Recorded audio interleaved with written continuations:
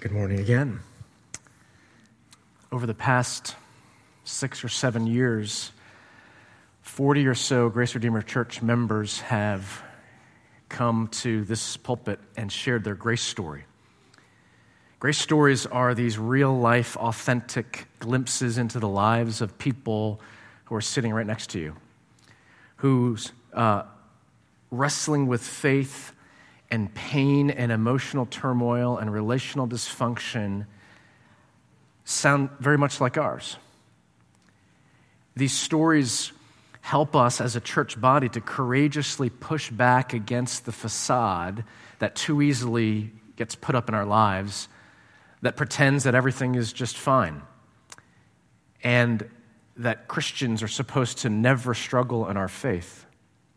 The more we hear these stories, the more we realize these are our stories and that we struggle with very same, if not simply similar, pain and turmoil, trials and temptations in our lives. And that then helps us to admit how very broken we are. That helps us to honestly see that we live in a broken world. And these grace stories, specially named, help point us to the grace of God that is accessed by faith in the risen Savior, Jesus. One of the reasons Easter is a logical time for a grace story is that some stories especially highlight resurrection power. Some stories describe how God has transformed death in sin into life in Christ. And this morning, Jameis Mack is ready to share his grace story. Jameis was far from Christ, not because he was a bad person, but because his life of self-reliance led to aimless wandering and a purposeless existence. But God, we say here, those are gospel words, but dead ends in life are nothing to a God who raises the dead. Jameis.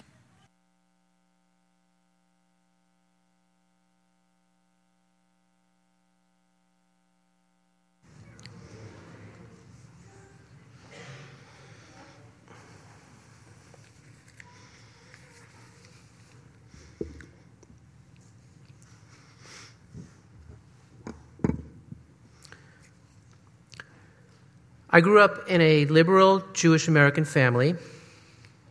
We lived in a middle-class neighborhood in a good area in the Bronx.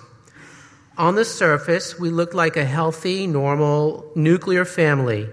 2 parents, a daughter, and a son. When I was young and my dad still worked, he made good money as a recording engineer.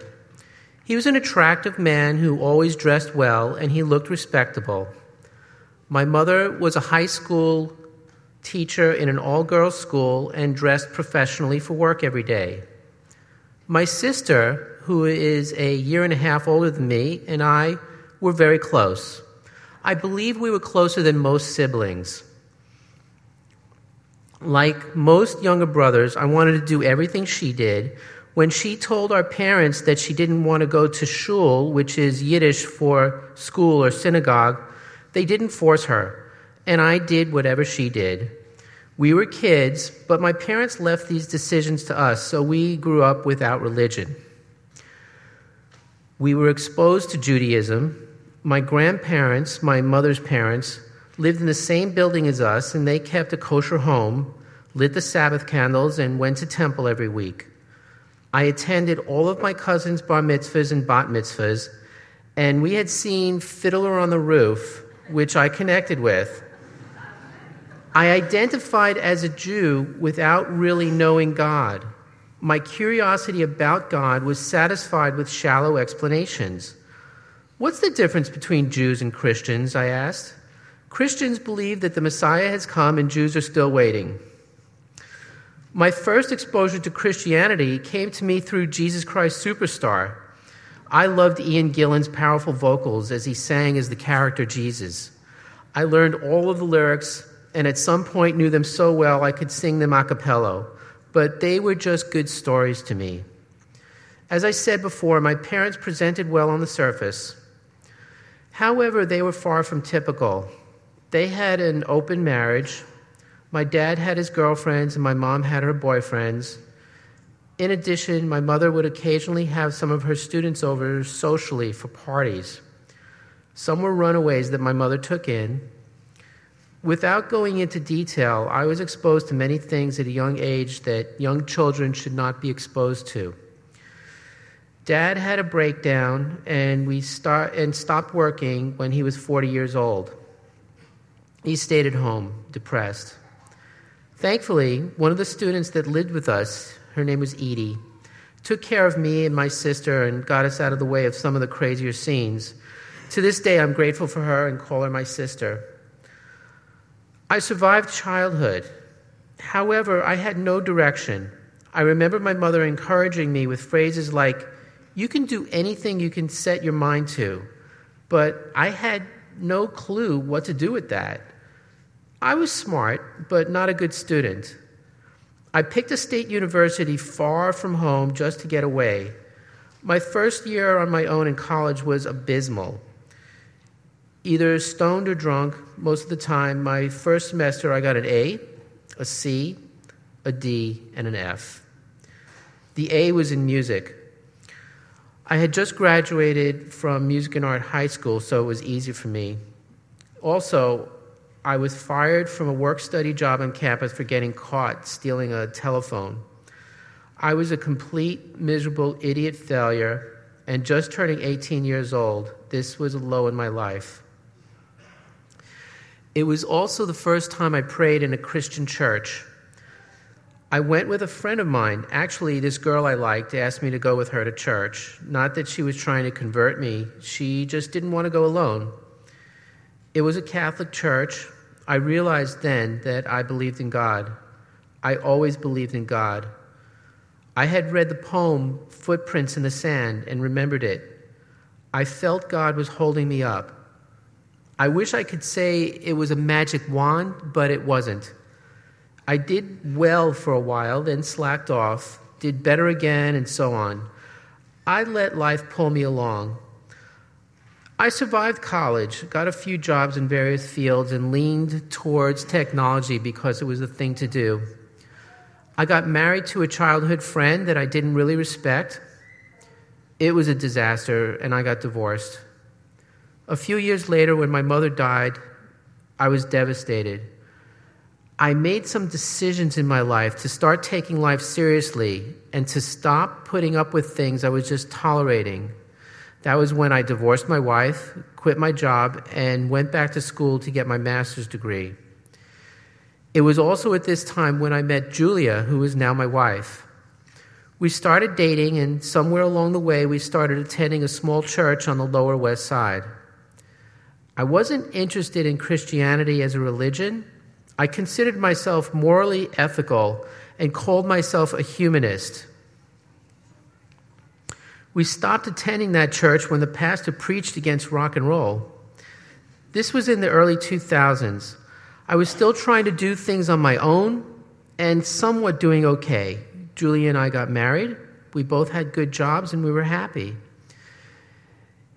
In 2007, my mother-in-law came to live with us. We took her to a Korean church while we started going to the affiliated English ministry. I liked the people there and started participating. I was on the media team, attended men's Bible study, and we attended small groups. This church calls them growth groups. I also started reading the Bible. I would pray, mostly for God to reveal His purpose to me, His purpose for me. However, when I listened to the sermon, I reinterpreted everything in my head so that Christianity was a subtopic of my so-called larger view as a humanist.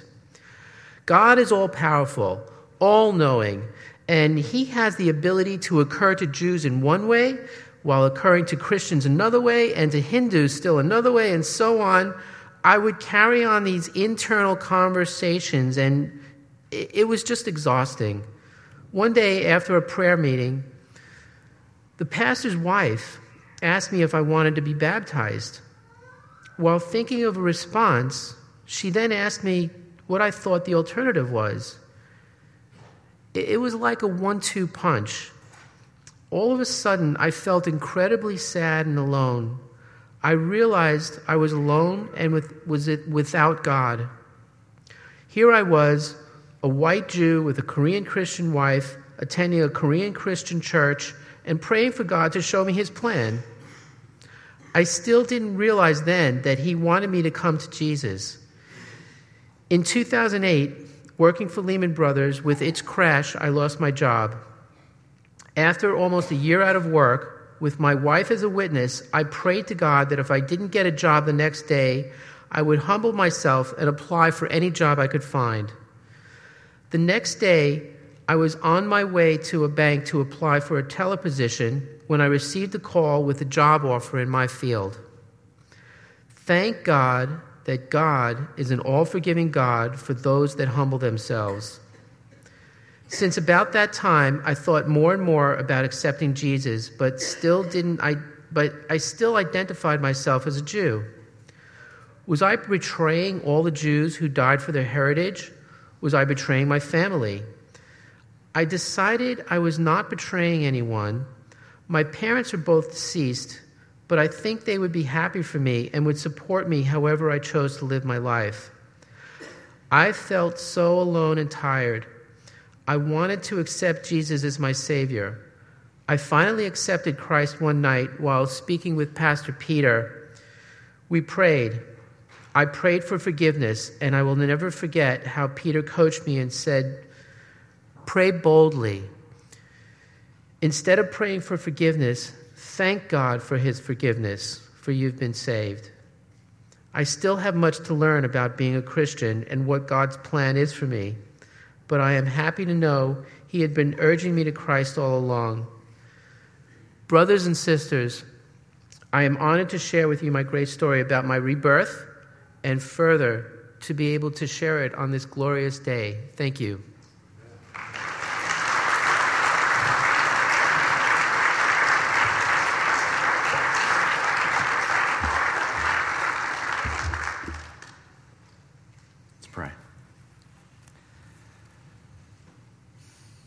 Lord, we marvel at what you have done. We marvel that your Spirit enables Jameis to look back and see your work, drawing him to yourself and bringing new life.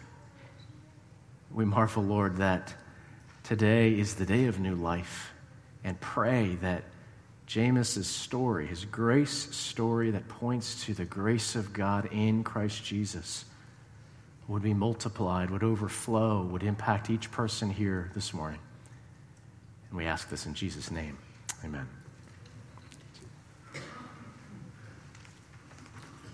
Before I interact with a few parts of Jameis' story, I want to remind us of why we're here this day, why we gather for worship every Sunday rather than another day. On that first Easter Sunday, probably April 5th in the year 33 AD, some disciples of Jesus went to the tomb expecting to see a massive rock blocking the tomb, along with Roman soldiers guarding it, because some opponents of Jesus feared that his followers would come and steal his body and then claim some amazing miracle, claim that his words before he was crucified would actually come and become true. But the stone was rolled away, and the Roman soldiers were nowhere to be found. Instead, there was an angel sitting there who said to these women, "He is not here. He has risen just as he said." The women ran back to tell the apostles, who didn't believe them, because they still didn't understand. They had personally witnessed this horrific death, and death does not get reversed. It didn't make any sense. But this is what would make perfect sense in the weeks to come. A very alive Jesus appeared to more than 500 disciples, ate in their presence. They touched him. They worshiped with him. They worshiped him. And had this been a conspiracy, any one of them would have cracked under the threat of death, but they didn't, because it wasn't. This was a death-destroying, eternity-impacting, life-transforming reality. Jesus was very much alive, and he had defeated sin and death by rising from the grave. And many of those disciples would go to their violent deaths, knowing, insisting that these were truest truths. I'm going to read from 1 Peter chapter 1. This was our word of encouragement that Ken read for us this morning. This was our text last Easter with a similar outline, because even though every one of these grace stories is unique, the way God often applies resurrection power to our lives is so very similar. Listen carefully. These are God's words. Praise be to the God and Father of our Lord Jesus Christ. In his great mercy, he has given us new birth into a living hope through the resurrection of Jesus Christ from the dead, and into an inheritance that can never perish, spoil, or fade. This inheritance is kept in heaven for you, who through faith are shielded by God's power until the coming of the salvation that is ready to be revealed in the last time. In all this you greatly rejoice, though now for a little while you may have had to suffer grief in all kinds of trials. These have come so that the proven genuineness of your faith, of greater worth than gold, which perishes even though refined by fire, may result in praise, glory, and honor when Jesus Christ is revealed. These are God's words. Let's pray. We do praise you this day, Lord, for new birth into a living hope. And we pray that Jameis' story and the truths of resurrection, whether familiar or brand new, that you would weave them together, Lord, and raise the dead. We pray in Jesus' name. Amen. I'm using this to highlight three effects of resurrection power. And the first is shadows into light. Jameis described a fairly normal family background, but he used this telling phrase, on the surface, we looked like, which means that under the surface, in the dark, where no one sees what's going on, there was deep dysfunction, including his parents' open marriage, seeing things a kid shouldn't see, watching his dad at the age of 40 have a breakdown. And the details are usually very different, but in so many of our grace stories over the years, so many of our own people have shared this summary of family background. On the surface, we look like a healthy, normal family. And I wonder how many of you can relate to that. Did your parents, your grandparents, your church leaders contribute to the pretense that everything's okay? Nothing going on over here. Did they tell you or model through their behavior, because you just didn't talk about this kind of stuff? Did they communicate that you should just ignore the pink elephant in the middle of the room? That you should put your head down and work hard and make for yourself a better day? Jameis' mom told him, you can do anything you set your mind to, and he shared with us, I had no clue what to do with that. And that kind of reaction makes perfect sense, doesn't it? Because the emotional insecurity and the relational dysfunction that surrounded him during his early years, that so powerfully crowds out any kind of daydream that this middle-class Jewish kid from the Bronx could have ever had.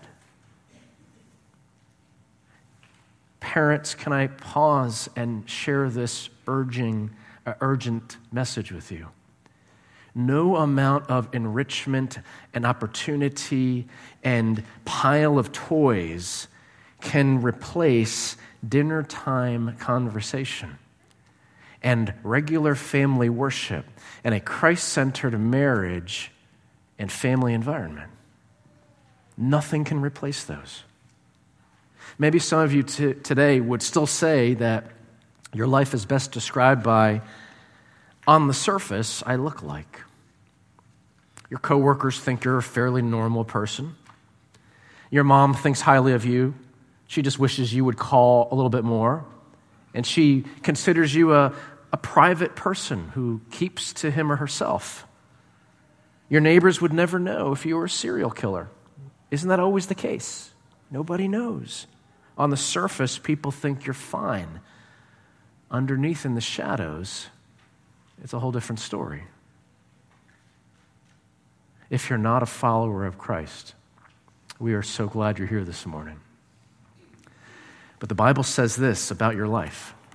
You live in the kingdom of darkness, and you need to be brought into the kingdom of the Son, Jesus. Listen to Jesus, who shouted to the crowds at Jerusalem, I am the light of the world. He who believes in me, whoever follows me, will never walk in darkness, but will have the light of life. Come to church. Open up a Bible. Invite Jesus to shine his light into your life. And if you are a follower of Christ, Paul the apostle would remind you, you are all children of the day and children of the light. So live like it. Live in light of the reality that God declares to be the case about your life. A second effect of resurrection is religion into relationship. Peter says that new birth leads to an inheritance, verse 4. Those who typically inherit from someone who has passed away are in relationship. Legal relationship when it comes to a will, and spiritual relationship when it comes to God and his people. Now, Jameis told us that his family didn't really attend religious services. His grandparents exposed him to the traditional rituals, but his Jewish identity came more from Fiddler on the Roof than from High Holy Day observances. And yet, given his story, I would still say he was religious. If religion is a system of worship, what Jameis considered to have ultimate worthship in his life was humanity. He was a good moral person. He wasn't active in worshiping a named deity, whatever the religion might be, but as a humanist, the term he used to describe himself, he saw humanity in its accomplishments and good deeds and evolutionary progress. He saw humanity as ultimate, as the path to fulfillment and meaning and hopefully happiness. But like so many people from different backgrounds of culture and tradition and religion, Jameis went through all the motions and experienced frustration and emptiness. Resurrection transforms mere religion into relationship with the living God, not just as worshipers who keep their distance, but the scripture tells us as sons and daughters of the Heavenly Father, who promises his children an inheritance that can never perish, spoil, or fade. When a pastor's wife asked Jameis about baptism, it prompted him to realize, I was alone and without God. We might say it prompted him to realize for the first time that he was a spiritual orphan, estranged from his Creator. That rock bottom was actually a sign that God was at work, prompting Jameis to realize this hole in his soul. Fast forward to last April. I think Julia had prompted this lunch gathering. We got together in Fort Lee, the three of us.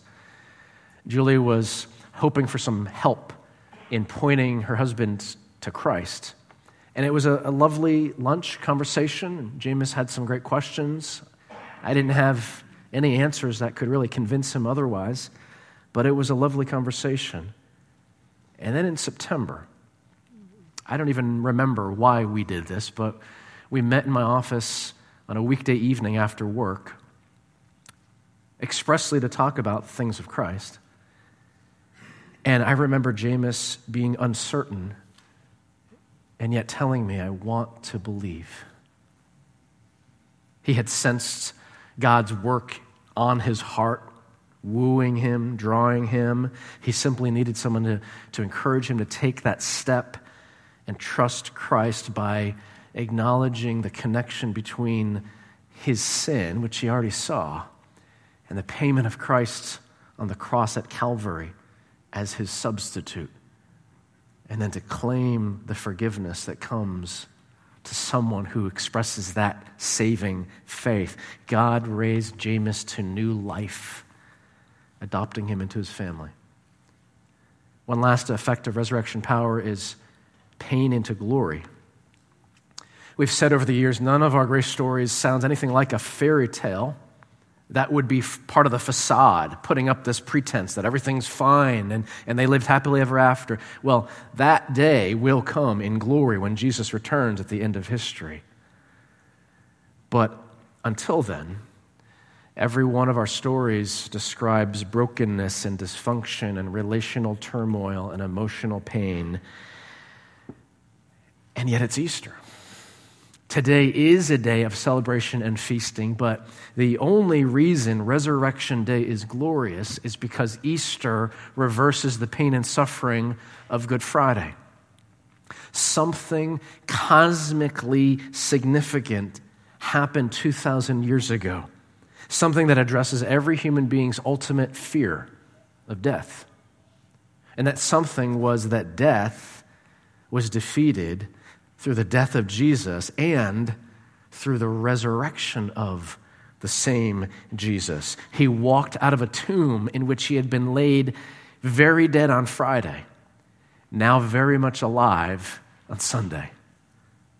Death and darkness, pain and suffering, these are the realities of our lives. Jameis experienced them just like us, with a little bit different shape than some of us. Our stories all have unique elements, don't they?